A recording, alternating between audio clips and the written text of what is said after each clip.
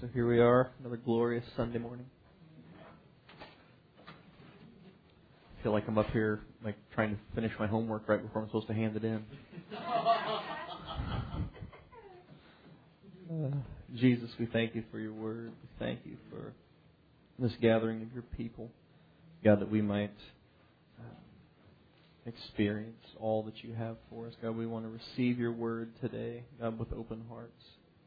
God, I just pray that you would open our hearts, open our understanding. God, open our eyes and our ears, God, to receive from you exactly what you have for us.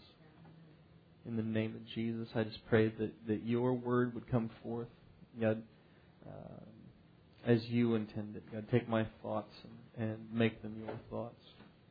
And God, bring forth this word to your people. God, it's not about me needing to have something to say because I'm standing here. God, it's about you bringing the bread to your people. God, and I pray for your touch this morning, for your Spirit to do exactly what it does. In the name of Jesus we pray. Amen. Amen. Let's go to Romans chapter 6.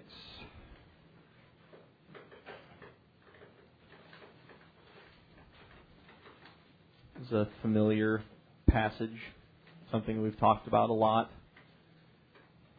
But you know, it's almost like, I don't know, pizza or Chinese or something. It's like, no, man, I've probably had that before. I'm good. It's like, no, of course I want to have it again. So, of course, if you're my children, to be like, well, what kind of pizza is it? Did you buy it at the store? No, thanks. So, I don't blame them, I suppose, but that's when you know that you have spoiled your children. When they turn up their nose at pizza because it came from a store, not a restaurant. Okay. Either that, or you're raising them to have a distinctive palate. You know, it's like they have refined tastes. I guess be a better way to put it. That's a polite way to say picky, isn't it? Mike and I showed up at this house once, and the carpenters were still putting in the trim and stuff. And they're like, "Oh, you guys must be the protective coating application specialists." I was like, "I like that. I'm going to use that." That sounds way cooler than painter. So, I'm like, all right. So, but anyway, lest I get off on a bunny trail here, in Romans chapter 6. As I said, of course, this is a super familiar thing. But we've been talking a lot about dominion, and I think we even briefly touched on this passage in a study recently. But it just seems like we just sort of keep staying in this same vein, and so I know that God is talking to us about things that He wants to do in our lives and things He wants to deal with. And the great thing about having God talk about something that makes us uncomfortable is that the reason He brings it up is because He wants to do something about it. And that's always a good thing. I remember years and years ago when I worked with Kevin, I had this one of those moments where you just kind of see yourself in the mirror and you're like, oh, it seemed some particularly odious thing in me that I was discouraged about, and I came to work and we're just standing there getting our tools ready and stuff. I was like, man, I realized I am a butthead, and the silence just stretched as he like groped for the right thing to say, because it's like, well, you can't just say, oh, I know. It's like, oh, I'm glad you figured that out, or welcome back. I don't think he knew what to say to that. But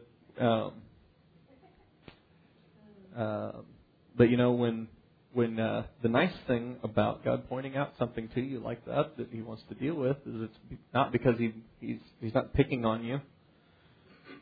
When my kids get hurt, they're like, ow. It's like, no, I think he's really hurt. It's like, well, I said ha-ha the first time you said he was hurt. What do you want me to do?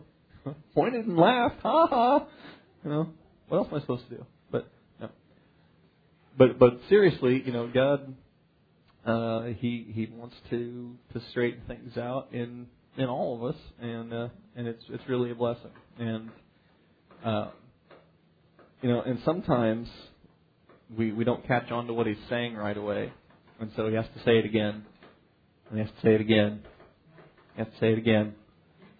And for those of you who have raised children, you know just how much repetition it takes to get through to a youth. So I went in this guy's house the other day, and he had this sign going down the stairs in the basement that said, "Man cave, selective hearing from here." Like, okay, like kids are like that, but we can be like that. It's like, well, I know of people who have come here in the past that literally would say things like, "Oh, I reserve the right to, listen to whatever I want, or to hear whoever I want." And it's like, so you didn't hear anything that we talked about here, then, is what you're telling me, right? Because you couldn't possibly think that you can just reserve the right to listen to whatever you'd like. That's such a big part of what has happened to the church. Is it's like, well, if I don't like that, I just find somebody else. And it's like, or I'll go to a different church, or we'll fire this guy and we'll hire somebody else. How would you hire a dad? That's essentially what that would be like. Because as a dad, you get the unpleasant task of saying no about things and confronting negative behaviors and stuff. But there's lots of great coaching and encouragement that goes with it. So it's all well and good, I suppose. So 6 kind of starts with a question. What shall we say then? So that's kind of a bad place to start, isn't it? Like, what shall we say about what? So I guess 19 would work, 5:19, because he's talking about how sin came into the world through one man's disobedience, and now righteousness is coming through one man's obedience. So, for by one man's disobedience many were made sinners, so by the obedience of one shall many be made righteous. Moreover, the law entered that the offense might abound. But where sin abounded, grace did much more abound. That as sin has reigned unto death, even so might grace reign through righteousness unto eternal life by Jesus Christ our Lord. So, it's funny how we love to dissect the Bible intellectually, and people do that, and they come up with the silliest stuff, and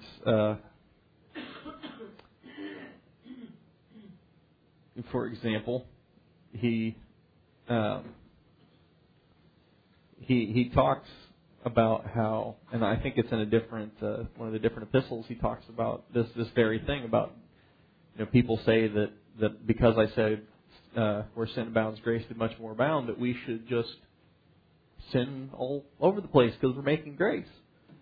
And it's like, well, you could logically come up with that conclusion, but it doesn't make sense with the whole picture of what God's talking about. It's like cherry picking this little idea and twisting it to make it say what you want to say.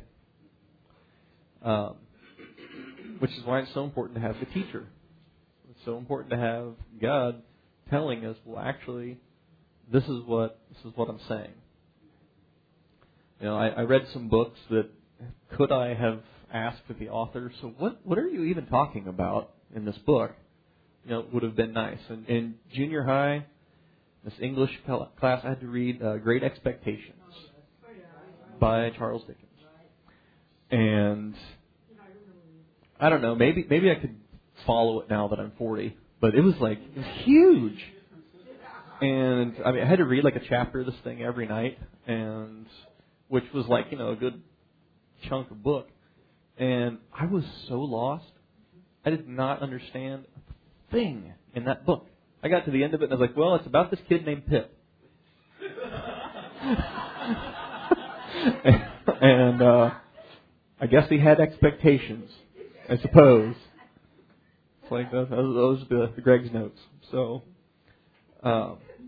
if I could have, I would have loved to have sat down with that guy and been like, what are you trying to say in this book? What is it about? Because I'm not following you here. And I got to take a test on this. So, it's like chop chop. So we can ask God, what is it you're saying? And when you go back and read in Ezra or Nehemiah, I forget which, they have the scribes out there teaching the people because they've not really heard the Word of God. And it says that they gave the sense. So we need a teacher. And of course God starts out with somebody with skin on, of course, but the great thing is He can teach you the Word of God. He can teach you what He's talking about with His Spirit, and He makes it all fit together. So, so He's talking here about that. Just as surely as sin reigned unto death, just as surely grace reigns through righteousness and eternal life in Jesus. So in 6, he says, "What shall we say then? Shall we continue in sin that grace may abound?" It's like, he's used to arguing with intellectual people. Because, it talks about when he went to the one place, I forget what they call it now, where it said that everybody that came there, the only reason they were there was to hear or tell some new thing. And so they just wanted some new, ooh, that's interesting kind of thought. And, it's funny because, with music and books and art, it's like, for the most part, it's just about all been done already, and pretty much anything that you could do is going to be some sort of variation on something that somebody else already did. Which is why a lot of music sounds the same, because there's only so much you can do with it.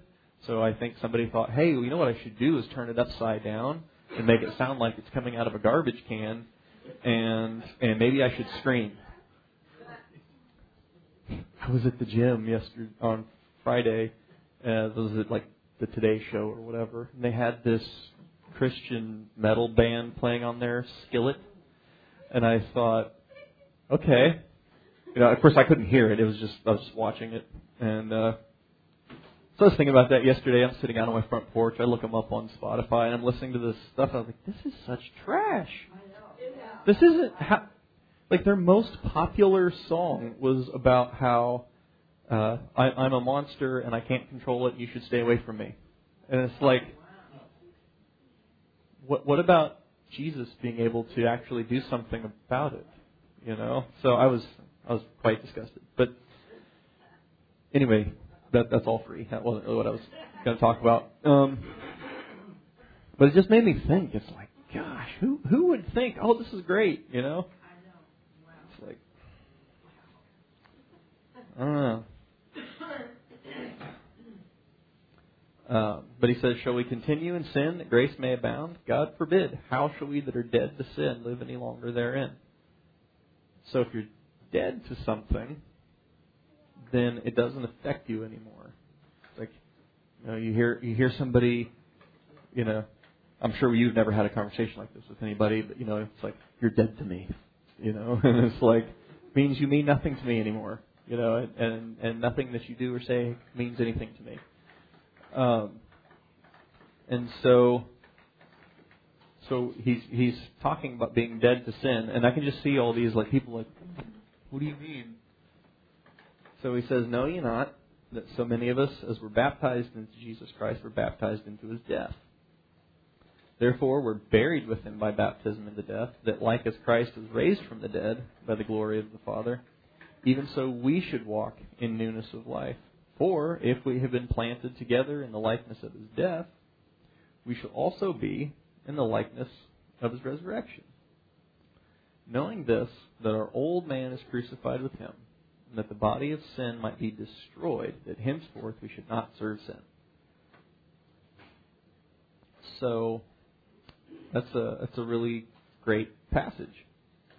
because it takes faith to put yourself in that place. There's so many different teachings about baptism, and whether or not you've been dunked or sprinkled or whatever, and it's all, but it's a picture, because if you've I've been water baptized, and there's like this brief moment where you're thinking, he's just going to hold me down until the bubbles stop coming up, But that's kind of the idea.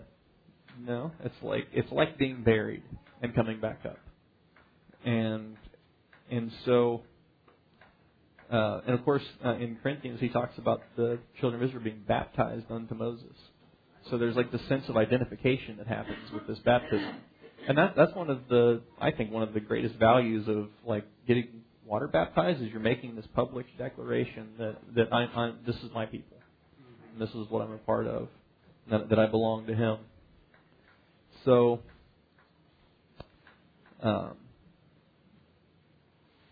so he says that if we've been planted together in the likeness of His death, we shall also be in the likeness of His resurrection.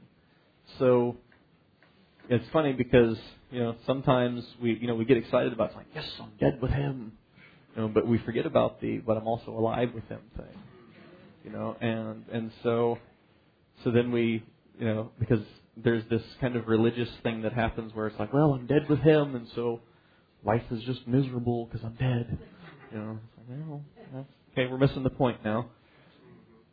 But the great thing is he's talking about eternal life here, and because Jesus said, "He that believes in me shall never die." So he says in verse 6, knowing this, that our old man is crucified with Him, that the body of sin might be destroyed, that henceforth we should not serve sin. So, we all understand that, of course, that Jesus' death on the cross paid that debt and set us all free from sin. But he says here that, and I love how he says, knowing this. It's like, because of course we know that there's nothing like having somebody talk about something as if it's kind of a given that everybody knows, and you're like, wait a minute, I didn't know that. But he says, knowing this, that our old man is crucified with Him. Not your dad, but like your flesh. That the body of... Sorry, I just want to throw that in there. Knowing this, that our old man is crucified with Him, that the body of sin might be destroyed. That the body of sin might be destroyed. That we should henceforth not serve sin. We don't typically feel like our old man has been destroyed. Decide you're going to fast by noon. You'll figure, my old man is plenty alive because it's screaming at me for donuts. So, but he says here that, well, of course we know that we've been crucified with Him and that our body's dead. It's been destroyed. That this body of sin has been destroyed. That we should not serve sin. So, so in verse 7, he says that he that is dead is freed from sin, or justified from sin. So, because if you're dead, then you have paid the penalty already for it, because the wages of sin is death. And so he's saying, reckon yourself as having already paid that price because you've been crucified with Him. But He has purchased for you this justice of eternal life. So he says, now, if we be dead with Christ, we believe we shall also live with Him. Knowing that Christ, being raised from the dead, dies no more. Death has no more dominion over Him. And you got to wonder, what does the Catholic Church do with that? Because they have this Mass where supposedly He's like sacrificed over and over and over and over and over and over and over and over again. And it says right here that Christ being raised from the dead dies no more. And of course in Hebrews he says it's counted unto men once to die, and then the judgment. But it says death has no more dominion over him. So, which is cool. It's like, so having died, it's like, well, you can't die again. And so he says, for in that he died unto sin once, but in that he lives unto God. Likewise, reckon ye also yourselves to be dead unto sin, but alive unto God through Jesus Christ our Lord. So if you're dead to sin, then all of its enticements and things don't really mean anything to you. But if you're alive unto God, then the things that God has for you and the things that God expects from you, even those things matter, and those things actually have an effect on you. So he says, "Let not sin, therefore, reign in your mortal body, that you should obey it in the lust thereof. Neither yield ye your members as instruments of unrighteousness unto sin, but yield yourselves to God as those that are alive from the dead, and your members as instruments of righteousness to God. For sin shall not have dominion over you, for you're not under the law, but under grace." And I like how 12 starts out with the word "let." Because if you let somebody do something, you are allowing them to. You could not allow them to, but you're allowing them to. And so he says, "Let not sin reign in your mortal body." So there's this sense with the things, the temptation that comes to us that's like, you can't say no to me. You don't want to say no to me. And and there's something about that temptation to sin that your dead flesh all of a sudden is like, "Ooh, do you smell pizza?" It's like, rise up and do something here. And yet he says that it's a matter of letting it. You don't have to obey it, and that's one of the things that has happened in our society over the last 50 years or so. Is it's like, why wouldn't you just do what you want to do? And it's like, that's the problem with people, is that they don't just do what they want to do, and all this morality and religion makes them miserable. And Mark Rutland tells this story about talking to this woman that came up to him after some crusade meeting or something, and she was just talking about all this just destruction in her life and how miserable she was, and just how she just like lived from party to party to party. And he's like, "Well, why don't you stop? Why don't you stop going to the parties? Why don't you go somewhere else?" And obviously, there's that would be a difficult thing when you have trained yourself that that's how you live life. But what was really interesting about this story was she looked at him and she said, "You mean I don't have to do what I want to?"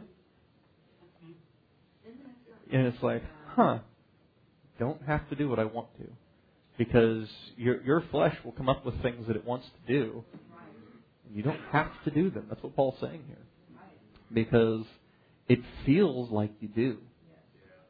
It feels like, I must. It's like I simply can't live if I don't have like 12 donuts today. And it's like one is not nearly enough. And obviously that's not sinful. That's just a bad idea. But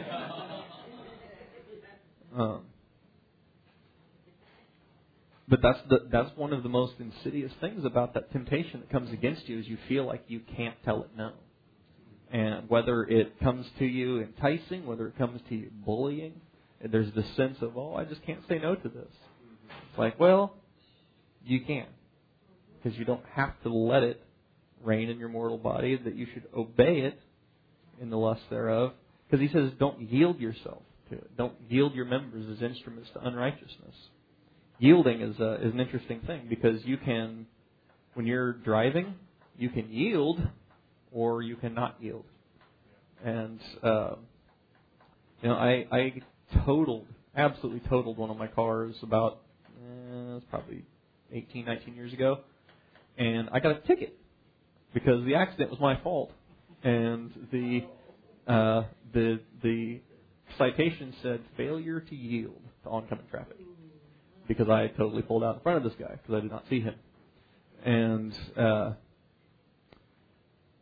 so you can yield or you can not yield, is what he's saying here.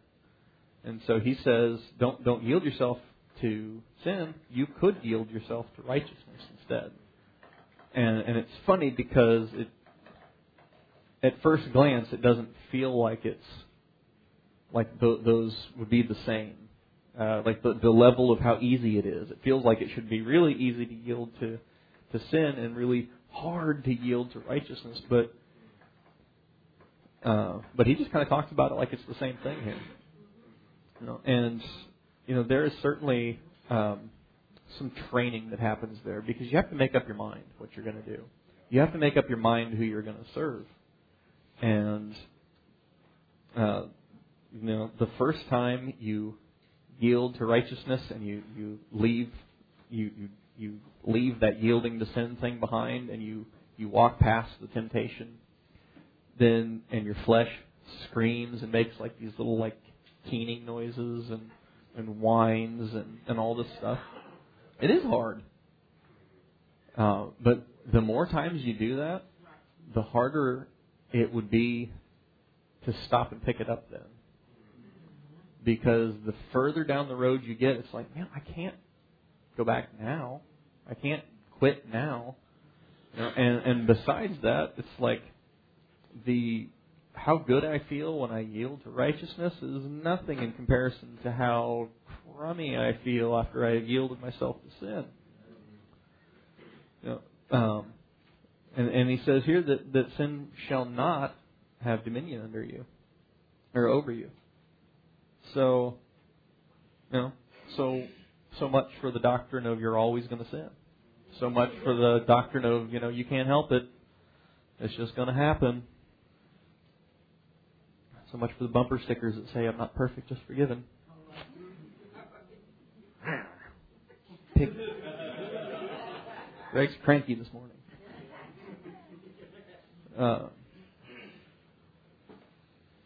So he says, what then? Shall we sin because we're not under the law but under grace? God forbid. And I love this. We all know this. We could all probably quote this verse backwards and forwards.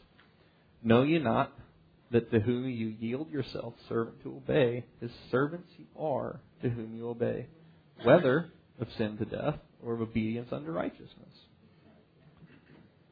So that's the thing that we miss, especially as young Christians. We miss when we yield ourselves to unrighteousness.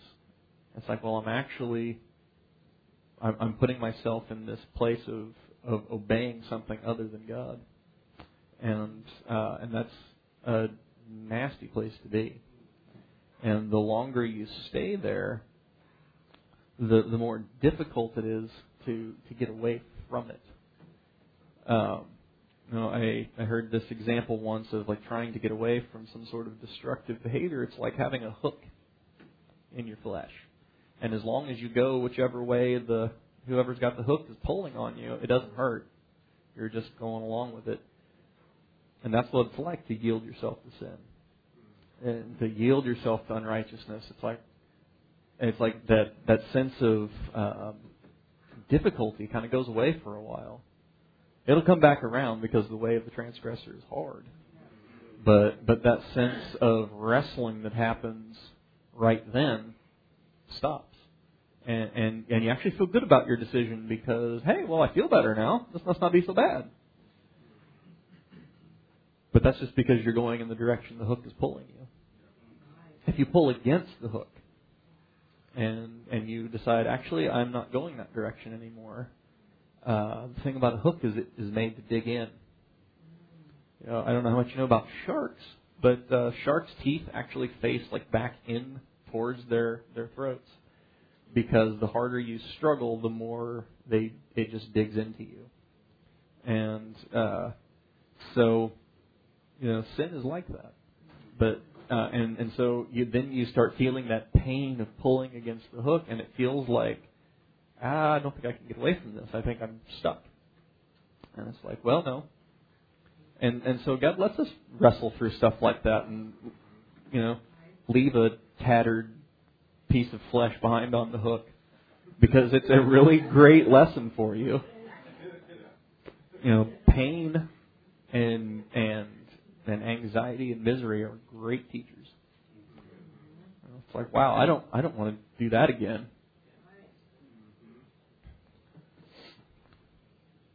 It's like going weeding in a thorn bush. We had this rose bush when we lived in Baldwin that was like, I don't know what the heck happened to this thing, but it was huge. And it would overgrow the sidewalk. Eventually people were like, hey, we can't get to your front door. It kind of needs to trim that thing. I was like, okay. And, occasionally I'd go out there, I'd weed it and trim it and all this stuff. And of course the great thing about a rose bush is you clip these dead pieces off and then they just sit there. And you have to go in after them. And you get scratched all the heck.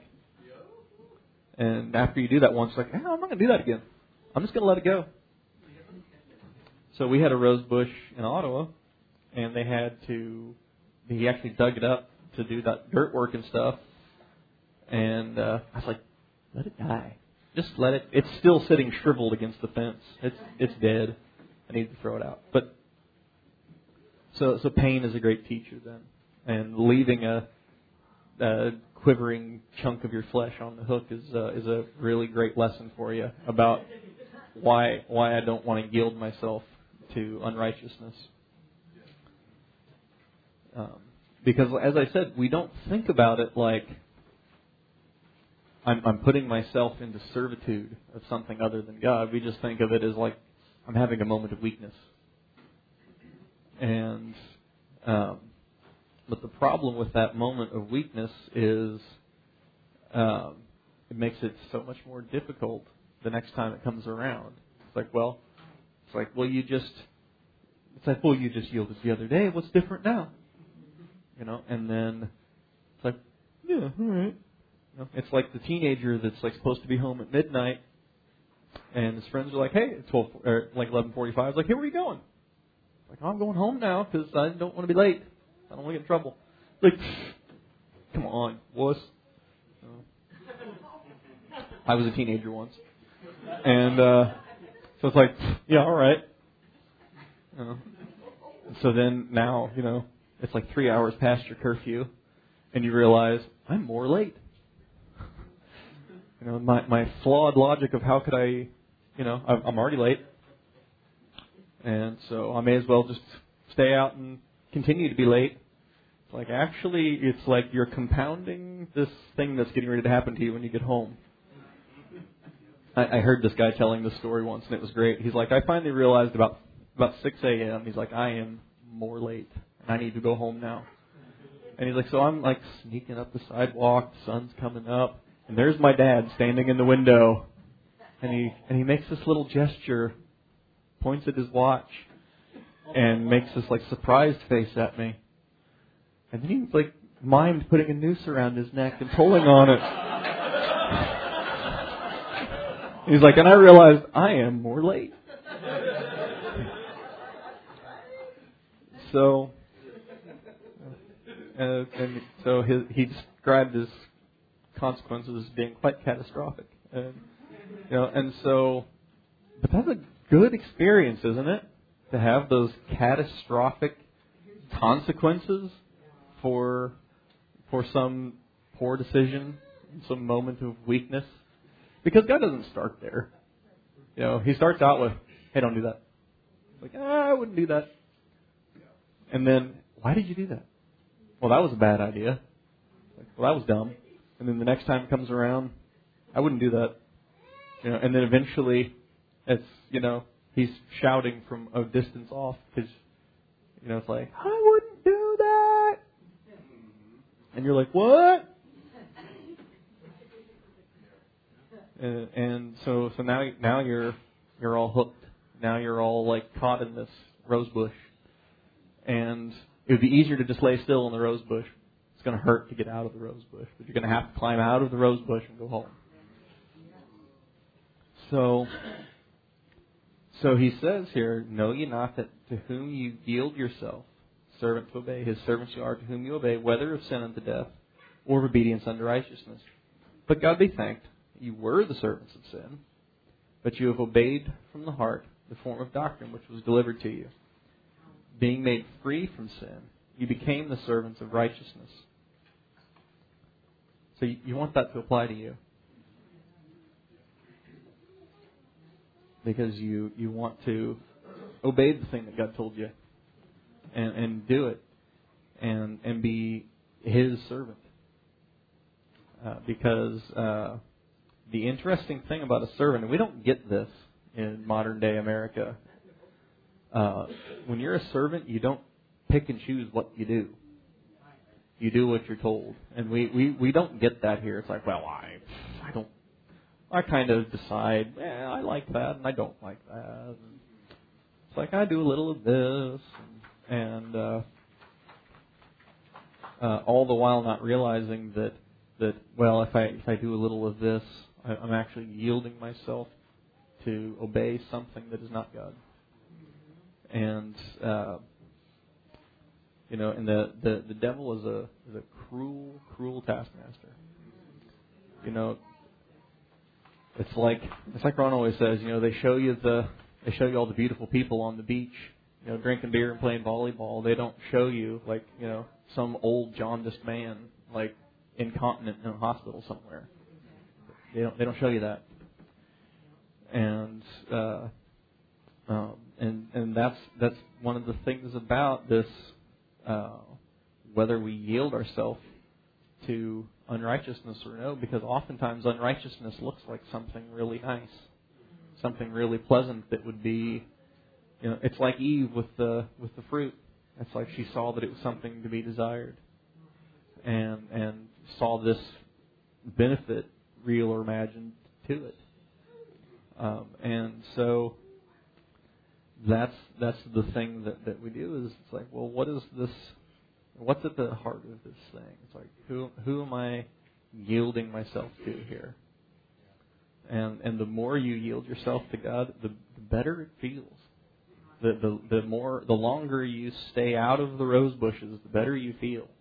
You don't have the scratches. You don't have the itchy, numb thing that happens with rose bush scratches, and you feel really good about life, and you think, man, I would not go near the rose bush with a 10-foot pole. So, I've been thinking lately about how faith, there's this intersection between faith in God and obedience. Because if you really believe God, and I think I said this last week, but if you really believe that God is who He is, and if you believe that His claim on you that He spells out in His Word is, if you believe that applies to you, you don't get to tell Him no. He made you where you can.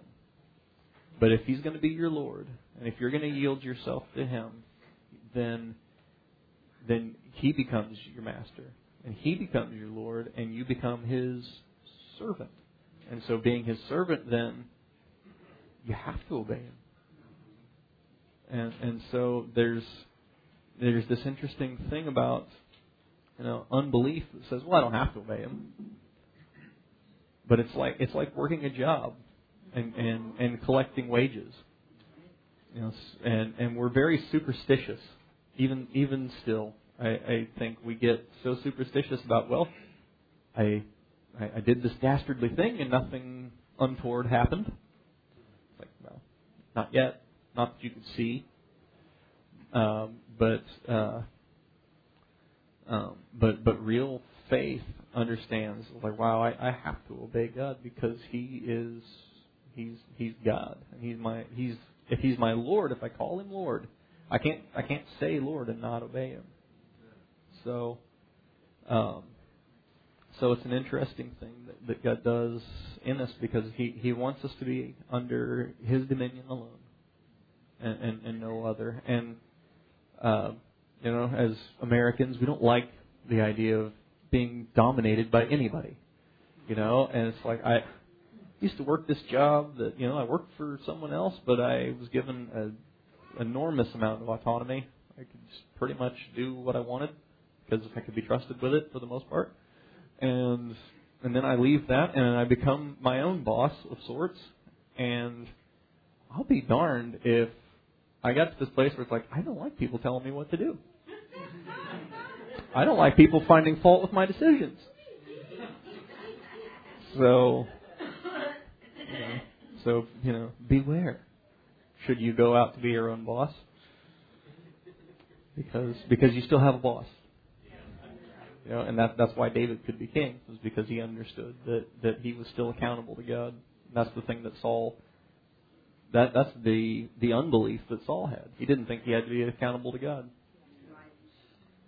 So, Jesus, we just thank you so much for your faithfulness. We thank you for all that you've done for us. God, you have set us free from the dominion of sin, Lord God. And God, we want to walk in that newness of life with you. We want to walk in that place where we're yielded to you alone. God, that where we are your servants, yielded to you. God, we pray that you would do in all of us what only you could do. God, every broken and confused thought process, that you would straighten it out. God, every doubt and unbelief in us, God, shine your light on it. God, and change these things in us. God, we are looking to you today. God, to empower us. God, you're looking for us to make up our minds, God, and you empower us in those decisions, God, to follow after you and to do the things that you would have us do. And God, today, if we're pulling against the hook, that's a good thing to do, Lord God. And I just pray that you would help us to have the determination to pull against the hook until we're freed from it. And God, we pray today, God, that you would do in all of your people, God, what only you could. God, in your precious, righteous name we pray. God, you are our Savior. You are the deliverer. God, and you are the mighty God. And we're looking to you today as the author and the finisher of our faith and the answer to our every need. In the name of Jesus.